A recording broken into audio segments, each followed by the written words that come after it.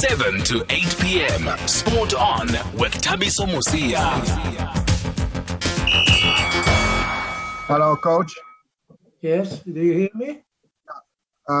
Can you hear us? Yes, I hear you very well. Yeah. We are in a press conference now. Yes, I see. We have just announced you as the coach of the senior national team of South Africa, Bafana Bafana. Yes. What are your thoughts at this time? First of all, I have to say that I'm very proud and very happy to be the new coach of South Africa. It's always been a country in which I would like to work, and today we are there. So I'm very happy and proud to be there.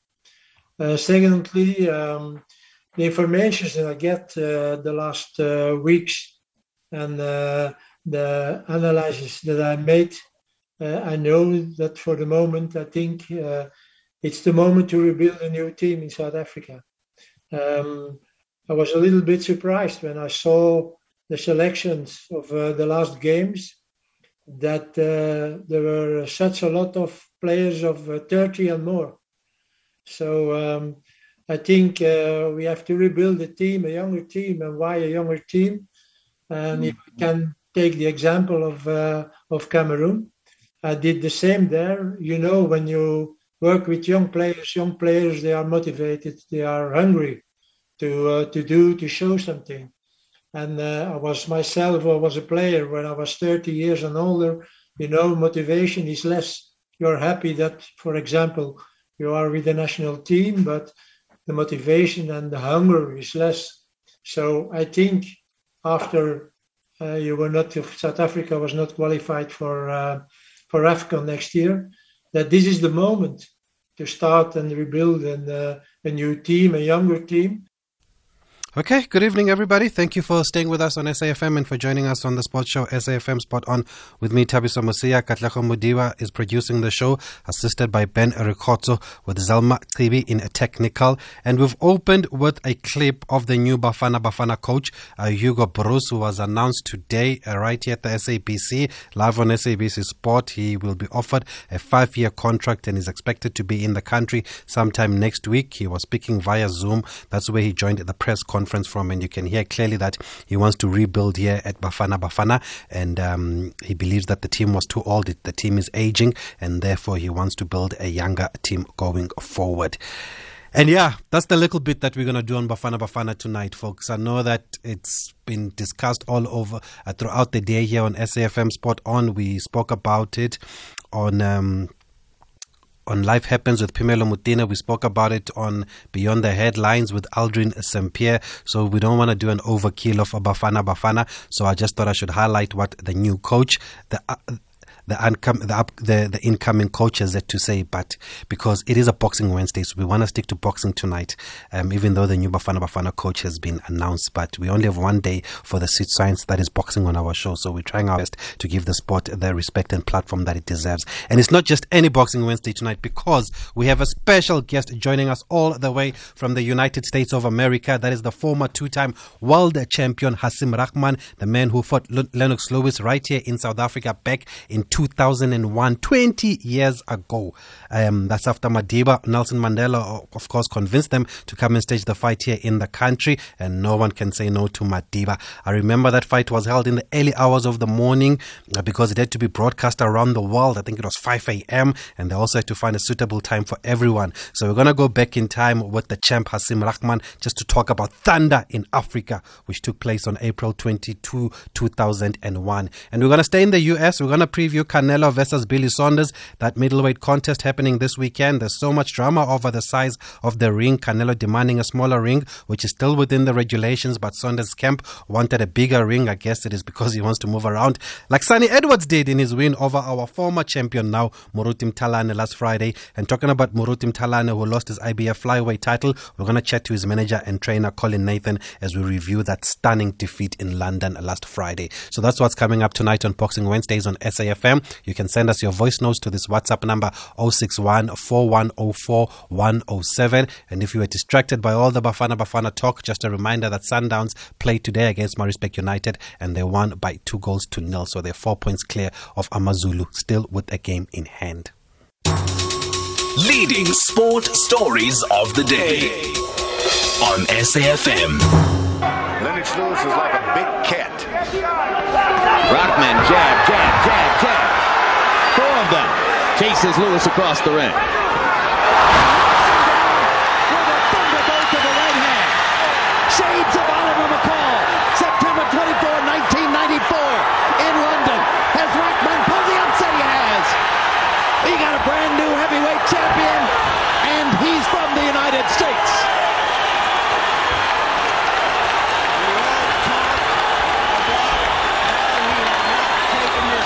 Seriously, and the way he fought the fight, you could see he wasn't taking him seriously because he wasn't fighting his normal fight. All week long you were thinking it was shades of Tokyo. There were reminders of Tokyo, Feb 10, 1990, everywhere as they prepared for this fight. Lewis clearly preoccupied with other things in his life. Rockman focusing on the business at hand. All I can say is, for beautiful, spacious skies. You like having an American heavyweight champion, George? We can sing the national anthem again. What a story as Hasim Rahman becomes the heavyweight champion of the world in one of the biggest upsets in the history of the division. Yeah. Goosebumps, I'm telling you. How's that? And let's go all the way to the USA now and we welcome the champ on the line, Hasim Rahman. Hasim, good evening from us in South Africa. Thank you very much for being able to speak to us this evening. Oh, it's no problem. It's a pleasure. My pleasure. Thanks, Hasim. Firstly, I hope you're well, champ. I heard you were working out in the gym this morning. Are you still keeping fit? Oh man, I'm the workout over right now, but I'm definitely staying in shape. I'm super strong right now. That's good. Do you miss being in the ring? Sometimes when I'm watching fights, because it's easy. It's easier on the outside because I can see everything. It's almost like playing chess when you watching the game and when you playing. You see every move when you when you spectate. So I'm the perfect fighter watching on television or watching from ringside. I don't make any mistakes. And Hasim, what do you make, champ, of guys like Mike Tyson coming out to fight in these exhibition matches? I love it. Yeah, I love it. I think that first of all, I think it incentivizes older guys to get in shape and stay in shape. I think that, Mike Tyson got millions and millions of fans across the world. Some of them never got to see him fight, but they just automatically Michael Tyson fans. So I think just the sheer fact that they get to see him live before he dies or before he gets to the point where he can't get back in the ring. And I think it's good. And if the people paying to see it, then it's nobody's getting cheated. Yeah. It's not like we making you watch it. If it's pay-per-view and you want to see Mike Tyson, then you tune in. If you don't want to see him, then you don't. Everybody got their choice. Yeah, that's true. And is it something that you would consider, champ, or are you fine with life outside the ring? You said what is this something that I would consider like an exhibition with Mike Tyson or yes. No, just in general, an exhibition match. Would you take part in something like that? I would only with certain guys. I wouldn't do it just to be doing it. But if it's a former champion that he want to get beat up, then I'll do it. And your son, Hasim Rahman Jr., also a boxer. I mean, what do you make of his progress? What do you make of his career? Well, he's moving at his desired pace. We're not worried about trying to please everybody.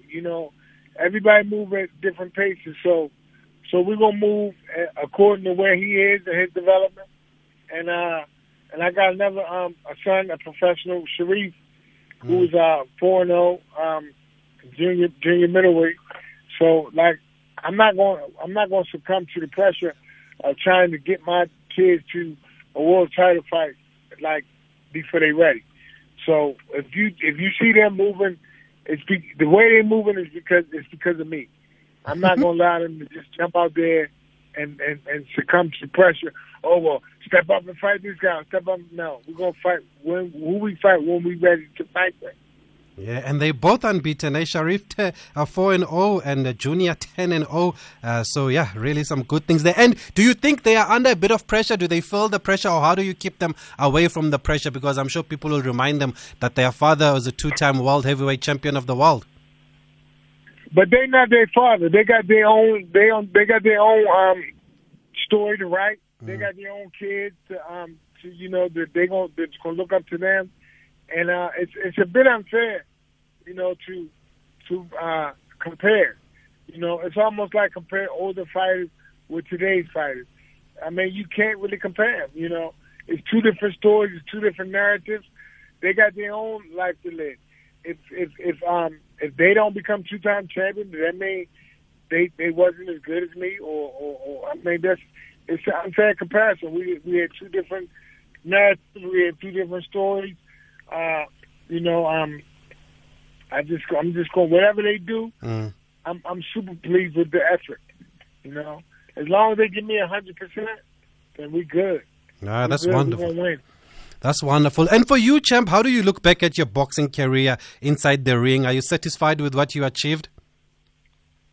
It's yes and no. Yes and no. I think I overachieved. But when I got there, I think that's when I took my foot off the gas. Like when I was coming up as a young fighter, nobody worked harder than me. Nobody. And then when I start getting to the point where I'm getting six figures, $250,000, $300,000 fights, then I start going to training camp. Whereas before then I trained every day. I would fight on Friday or Thursday. I'm right back in the gym on Monday. But then when I start getting bigger fights, now I'm only training when I'm in training camp, and that's the absolute wrong way to do it. So I think if I would have just kept my foot on the gas, I think I would have achieved a lot more. But actually, I actually won the world title 3 times because I actually beat South African Corey Sanders for the world title. So, but I'll never get credit for that because the people don't recognize that championship belt as prestigious at this point. But at one point, they didn't do that with the WBO belt. Now they do it. Now they recognize the WBO belt as a major title. But in my mind, and when I look at my career, I look at my title. I won the heavyweight championship of the world 3 times. Okay, at the WB, was one of the hardest fights, one of the hardest hitting guys that I've been in the ring with. So, I'm definitely counting that on my book. But, and you knocked him out. You knocked him out in round 7 of 12. Yeah, I mean, but he was, that was anybody could have got knocked out in that fight. I mean, he was seconds away from knocking me out. Our very own late former champion there, Corey Saunders, may his soul rest in peace there. He did fight against Hasim Rahman, as you heard. For those who are joining us, that's our guest tonight, 3-time world heavyweight champion of the world, Hasim Rahman. That's more like it, yes. And those that remember the Thunder in Africa, do send us your voice notes. I earned that. I had to go through war with Corey to get that. No, definitely. Anybody who gets the better of Corey Saunders deserves all the credit. And champ, what memories come to your mind when we mention South Africa? Man, you know what? Actually, when the thing that comes to my mind the most is the Rumble in the Jungle with Muhammad Ali and George Foreman, because you got to realize there's so many similarities with the Rockman Lewis fight, with the Ali and George Foreman fight. You know, you got a young Muslim American heavyweight who's a man of underdog against a big, strong, huge guy that we had no chance of winning. Ali had no chance of winning against George Foreman. They gave me no chance of winning against Lennox Lewis. So when I was over there, I used to watch the Rumble in the Jungle.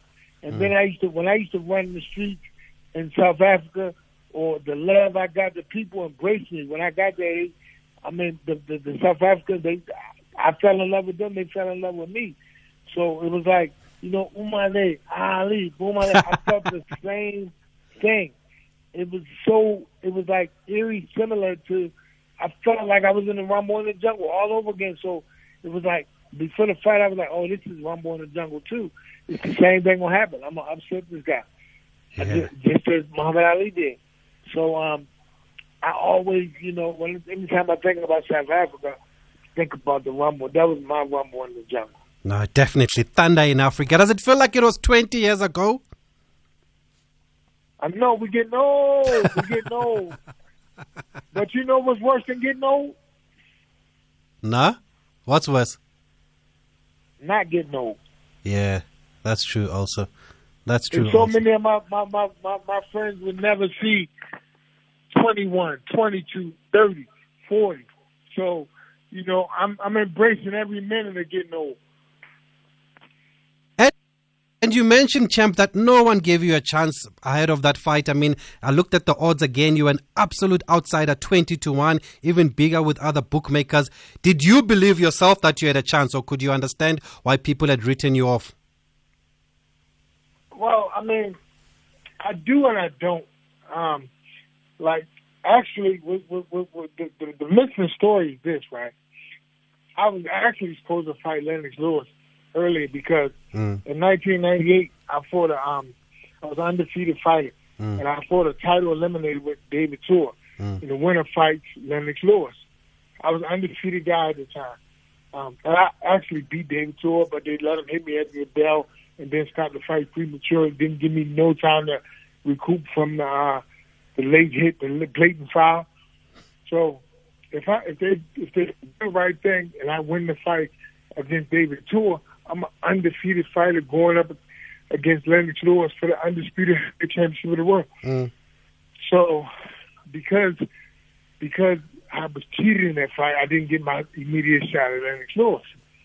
So I just feel like it was poetic justice because David Tua got his shot, lost every round, and then I fight him like right after or the fight after, and I win the title. So, you know, I was the same guy. I was beating David Tua, but they didn't make David Tua 21 underdog. So why would they disrespect me and make me a 21 underdog? Yeah, that's true. And we're just going to take a quick break, Champ. Just hang in there. For those who are joining us right now, we are speaking to Hasim Rahman. I see the interaction on social media. 3-time world heavyweight champion of the world. Let's get that right. If you do want to speak to the men, you can call us on 011-714-2006, 011-714-2006, or you can send us your voice notes on this number, 061-4104-107. SAFM Radio and at Thabiso Mosia on Twitter. And talking about Twitter, Doc Bovi here has tweeted us. He said, oh man, I was there. I went to see the fight live. And Lennox Lewis up against Hasim Rahman, and his tag Dr. Sangla there. So they both went to that fight at 5 a.m. Lebs Maluk says, I can't wait to hear about his most successful night in boxing when he KO'd Lewis Hamilton. I mean, sorry, not Lewis Hamilton, Lennox Lewis there. And who's this? Tumi says, I'm so happy to hear from Hasim Rahman. Sounds like the champ is doing well. Good to hear from him. We love him here in South Africa. And champ, and then somebody says, did he ever get to meet Nelson Mandela? You did get to meet Nelson Mandela, champ, because he was the one that tried to that convinced you guys to come to South Africa, right? Well, you know, I wasn't really in the planning of it. I was just the opponent. You're supposed to come there and get knocked out. So I wasn't really into the planning of the fight. But I just spoke with him. I spoke with him before and after the fight, but I didn't get a chance to meet him like in person. Oh, okay. You just spoke to him, but you took, like you're saying, you took the fight so seriously because you arrived in South Africa almost a month before the fight. Was it in order to acclimatize? And also, how did you end up with Nick Durant? Well, yeah, it was definitely coming over early to acclimatize myself. And Nick Durant, just my people, and my manager at the time, Stan Hoffman, rest in peace, who was recently passed away. He knew Rick Durant. I think it was Rodney Berman. I think Rodney Berman. Yes, that's put it. Put us with Nick Durant, and Nick Durant was definitely a vital part of my success. He definitely was there, opened up things, showed me things, helped me. Worked my corner. He did everything. I mean, Nick Durant was a blessing. What's up, Nick? Love you, man, always. Yeah, he was definitely a vital piece. He definitely was instrumental in me winning the title. Yes, and may your soul rest in peace, Nick Durant. It's almost 4 years now since he passed away in that motorcycle accident, but his son Damien has taken... I didn't know Nick Durant passed away. Yes, he has passed away, sadly. Yes, in 2017. But you'll be happy to hear his son has taken over from him, and his son is producing champions. He's also got a WBC cruiserweight champion in Junior Makabu, so the legacy is still alive there. And Champ, that's great. Yes, Champ, what did you make of Lennox Lewis arriving less than 2 weeks before the fight? Some were saying he wasn't taking it seriously. He was even shooting a movie there before he even came to South Africa. Were you focused on that, or were you just focused on yourself? See, this is the thing, right? This is the problem. Whatever kind of work you do, right? You doing this work, you doing this interview with me, right? Well, if you're not studying or if you don't know anything about me, how can you answer the proper question? You know what you're supposed to do before this interview. Now, you're talking about Lennox Lewis, who's an Olympic gold medalist, who's already won and lost the championship of the world. You know, undisputed heavyweight champion of the world. Listen, you can't. He know what he's doing. He knows what he's doing. So, I mean, when he got to South Africa, I saw sparring footage of him. Right, I saw him beating people up, looking good in sparring. So, you know, obviously, you know, he thought that he did enough to get the win. He was prepared enough to get the win. Now, if he underestimated me, that's a faux pas on his part. Yeah. You know, I wouldn't have necessarily did that no matter who I was fighting. But you know, if he did that, he took a calculated risk and it didn't work out so much for him. Yeah. Let's hear from the people, Hasim, before we let you go. We've got a caller on the line first. Sipho Mashego, is that you? Yeah, that's me. The legendary ring announcer himself. We've got a legend also here on the line. I mean, what can you say? What do you remember? What do you want to say to the champ? Wow, you know what? It's quite an honor and a privilege, and you know, it's so exciting, Tabiso, that you could actually get connected to this legend, Hasim Rahman. You know, one of the biggest names we know in boxing.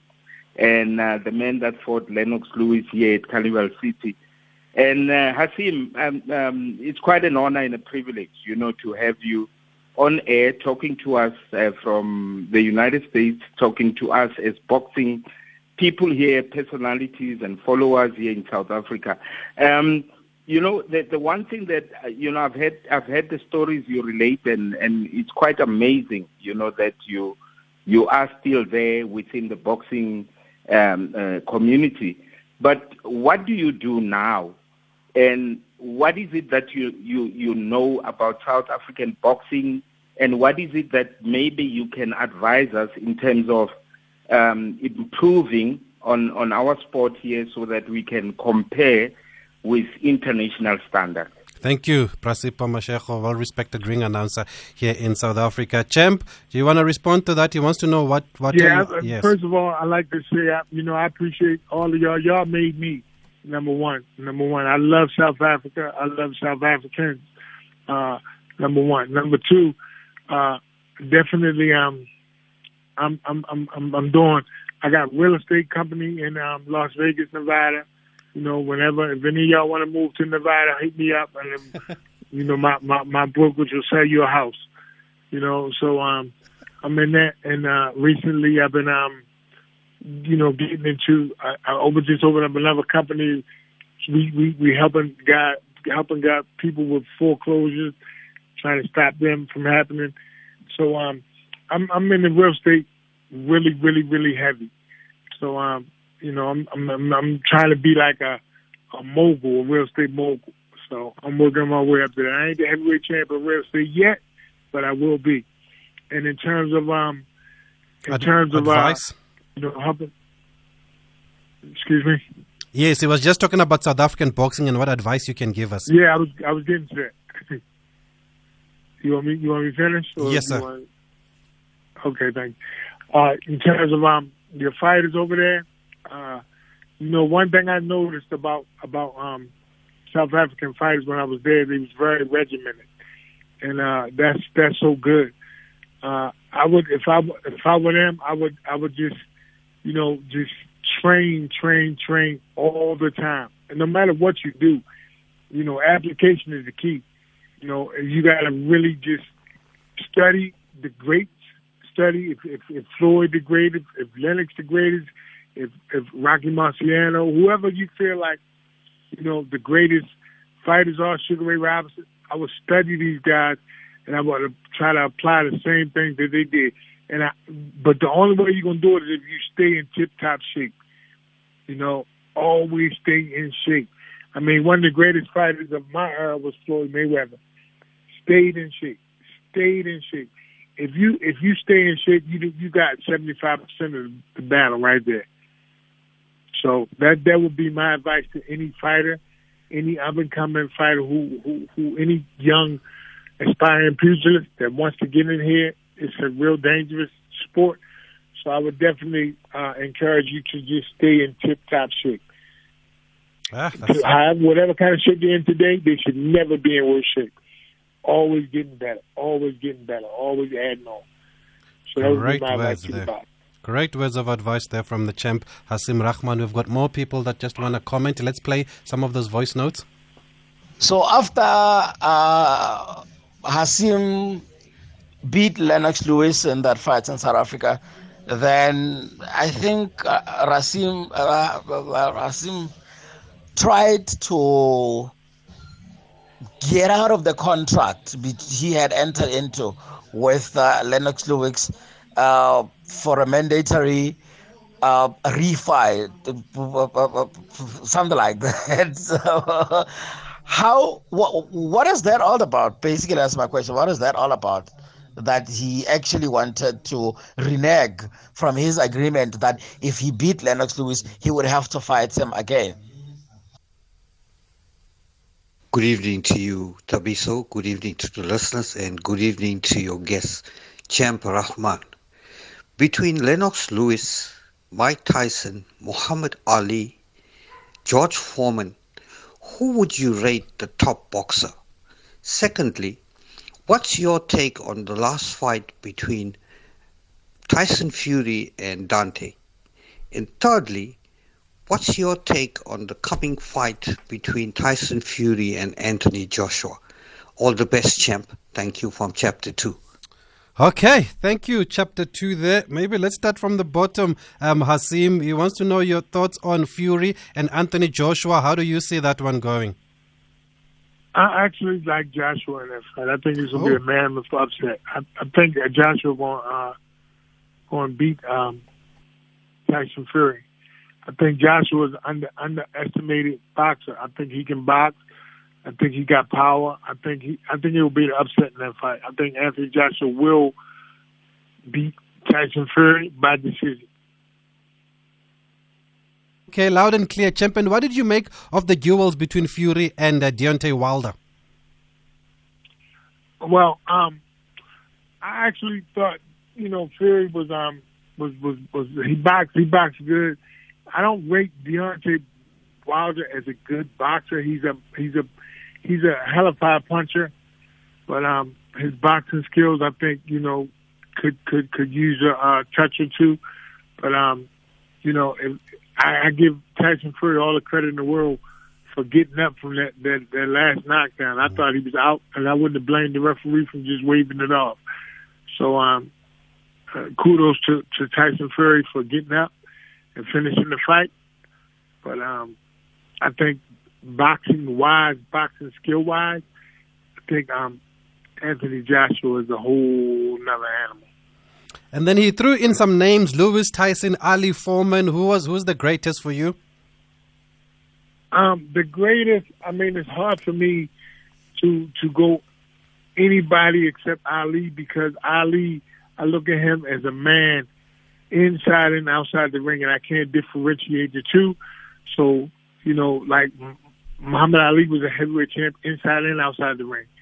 So nobody else was can compare like that to me. So when I look at Muhammad Ali as the man, as the boxer, as the international mortal figure that he was, can't nobody compare to Muhammad Ali to me. Yeah. Last question then, it was about the controversy about the rematch. Were you guys not keen on the rematch? Were you eyeing Tyson? It was never that I wasn't going to give him a rematch. The rematch we always had that I could take one fight in between. It was always that I could take one fight. But when I signed the contract with Don King, he put in 2 fights and then Lennox Lewis. That was the whole controversy. So, I mean, people get bits and pieces of stories and they run with them. But I always had an option to take another fight in between Lennox. But the contract that I entered with Don King put Lennox, instead of putting him as the second fight, they put him as the third fight. And that's what he went to court and won the immediate rematch. So I was never not going to give him the rematch or honor the rematch. That was always going to be the case. But, you know, if the way Don wrote our contract was that Lennox wasn't going to be second, he was going to be third. So, you know, that was the whole gist of the lawsuit and the forcing me to rematch him right away. But it was never that I did not want to fight Lennox Lewis again. It was never that I wouldn't do for him what he did for me. It was never that. That was never the case. The case was only second or third, and by him being third, that he found that as a way that we was trying to circumvent giving him a rematch, and he took the court and got an immediate rematch based on being third as opposed to second. Yeah, let's take the last voice note before we let the champ go. Okay, it's coming. Ooh, can you hear? Oh, no, unfortunately, okay, we can't hear that. We're going to try it again. Champ, just finally, any regrets with not fighting Mike Tyson? Well, the way these exhibitions are going, it looks like you might see that one day. That's true also. It might happen one day. But would you ever like to fight him in your peak? Let me just tell you right now, on this station, you're hearing it first. Hasim Rahman is ready, willing, and able. Yeah, to fight Mike Tyson. Yes, sir. Would you have liked to fight him in your peak, though? Or in his peak? Yeah, I mean, who wouldn't have wanted to fight Mike Tyson? Who wouldn't have wanted to fight Mike Tyson? Me. I'm the type of guy that I will fight anybody. Like, so Mike Tyson is somebody. So of course I will fight Mike Tyson. Well, let's hope it can still happen. But, Champ, we're going to have to leave it there. Thank you very much for giving us some of your time this evening. All right, well, anytime, reach out, and I'm here. Thank you, Champ. I appreciate your time. I appreciate your having me. God bless. Thank you, Champ. That is the champ, the 3-time world champion. Let's get it right there. Hasim Rahman, who knocked out Lennox Lewis round 5. There, caught him with that right, and Lennox Lewis just saw stars after that. Couldn't get up. And a lot of people saying Lewis was ahead. It was a close fight, but they're saying Lewis was ahead on the scorecards. What I remember TT telling me at Thabiso Tima is that he was at the fight.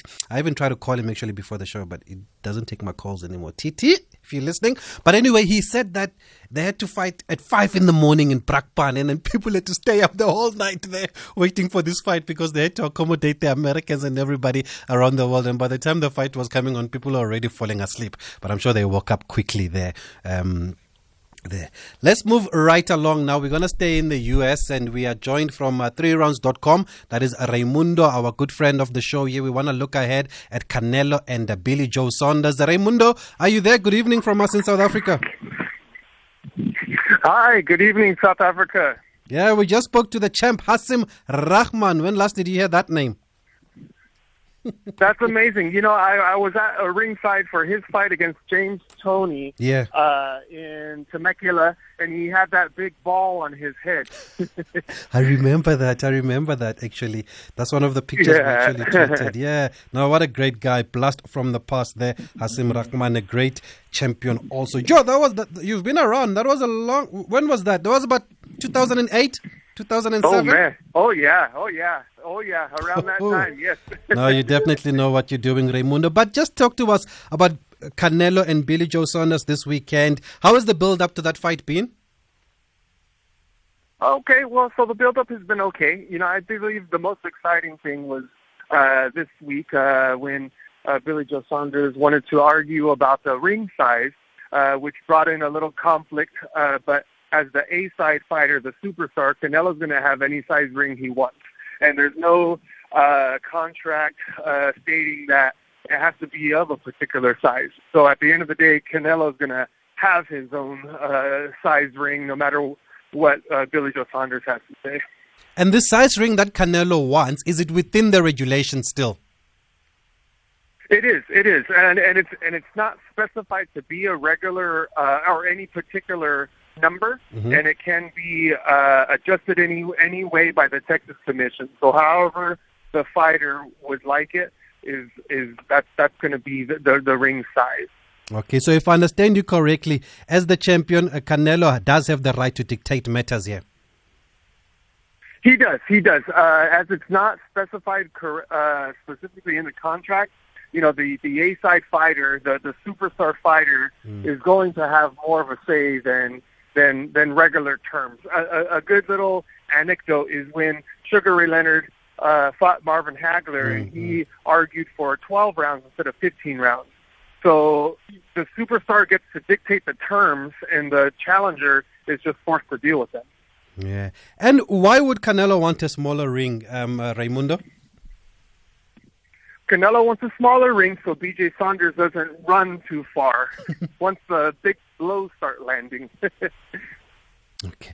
So the build-up, like you're saying, was dominated by the size of the ring, which was the issue. Was there any possibility that the fight could be called off? I saw Billy Joe tweet yesterday that everything has been sorted, thankfully. But was there real danger that the fight could be called off? Not in reality, because Billy Joe Saunders would have faced a multitude of lawsuits, you know, from Canelo Promotions and from DAZN, and you know he would have also forfeited his own purse by not fighting. You know, so it's a bit of posturing, but at the end of the day, you know, we're going to have a fight on Saturday. Looking forward to that one. And Canelo is fighting a lot. Is more active than most boxers. Why is that? It's great. You know, he fought in December, he fought in February, and here's his fight in May. Particularly since his divorce with Golden Boy Promotions, he's allowed a bit more freedom and independence and shot calling on his own. He's able to dictate exactly when he fights, where he fights, and who he fights. And that's just the state of boxing whenever you have a superstar fighter like that. So he'll be fighting for the third time since December last year, right? Correct. And what do you make of Billy Joe Saunders? He's a dangerous opponent, 30-0. Can he cause Canelo some problems, though? Billy Joe, he's an able and skilled fighter. He will be presenting a few problems early on, perhaps. But Canelo being in his prime, he's able to sort out what he needs to do early in a fight. And I can see a Canelo stop within 7, 8, 9 rounds. I can see Canelo winning by knockout. Okay, so you don't foresee any problems for Canelo this weekend? Not too many with Sanders. Sanders, he is a larger middleweight. However, skills pay the bills in this business, and Canelo's going to shine on Saturday. And let's talk about the fans. I believe there'll be fans and lots of fans here. What kind of numbers are they expecting, if you have an idea?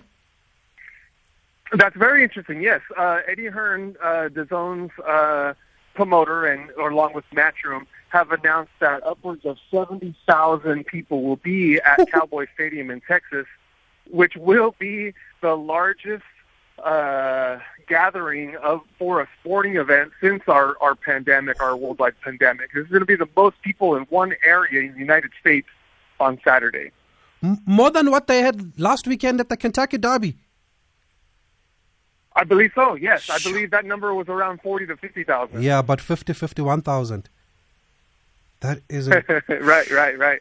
Yeah, so the boxing is going to bring out more than the horses.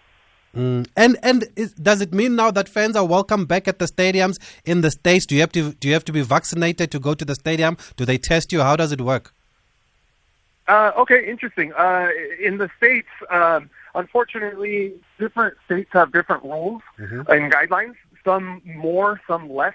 Me, myself, I was at the very first fight this last weekend in California between Chris Arreola and Andy Ruiz. Oh, yeah, there were 4,000 people admitted, and there were kind of loose COVID restrictions. You had to wear a mask, but it wasn't too enforced. Okay. And are they fighting? Is this fight happening at the stadium of the Cowboys? Yes, it is. The Dallas Cowboys Stadium, yes. Oh, wow, that's interesting. Do you expect the Brits now to come over to the U.S. To make up the majority of the crowd, like they always follow their fighters all over the world? Unfortunately, I don't think it's going to happen too much in the U.S. There's some travel restrictions placed on India. And then as far as England, I don't see that many people are going to come over for B.J. Saunders, who's an Englishman. And so I don't expect a good European turnout because of the pandemic. Okay, that's great. And now that you were at Arreola and Ruiz, what did you make of that fight? Very interesting fight, very awesome fight. These two California heavyweights went toe-to-toe for 12 rounds, gave the crowd a great night of fights, and it was an electric atmosphere, something that us boxing fans have all been wanting and hoping for. So hopefully we get to see some more of that soon. And was it a dominant performance from Ruiz, like the scorecard said, 118, 109-2, and 117-110? Well, the scores were pretty wide, in my opinion, with, the judges, only giving a round or two to Arreola. I believe he did more than what would justify for more than just a few rounds. Even live, it looked closer than the scores that were given by the judges. But nonetheless, Andy Ruiz, he looked great in his return. Arreola proved that he still has some fight left in him as well. Great stuff, Raymundo. Thanks again for being available to speak to us. We really appreciate the information and the insight you give us from that side. You're very welcome, my friends in Africa. Be sure to tune in to 3morerounds.com.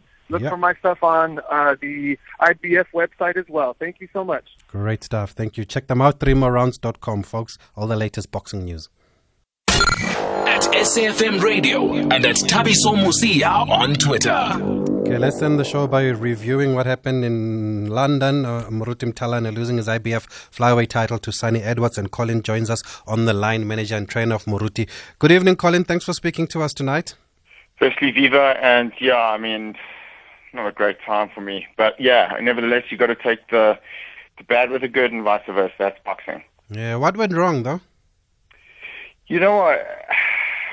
When I win or when a team wins, we always self-reflect. And obviously when you lose, the introspection's a lot more deep and severe. Now, Sonny just put on a great fight. I don't want to have any excuses. He fought an intelligent fight, lovely human being as well, showed so much respect to the camp and Moruti particularly.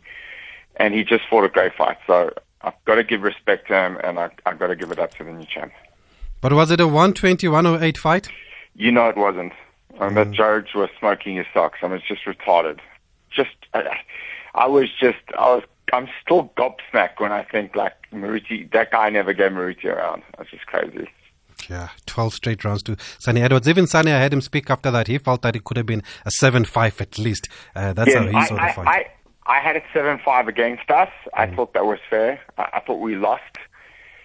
But I do think the fight was a lot closer than 7-5 is exactly what Ian John Lewis scored it, and I agree with that score. Okay, and it's easy to talk in hindsight, but how do you look back at your preparations? Did everything go well? Were you happy? Were you confident going into the fight?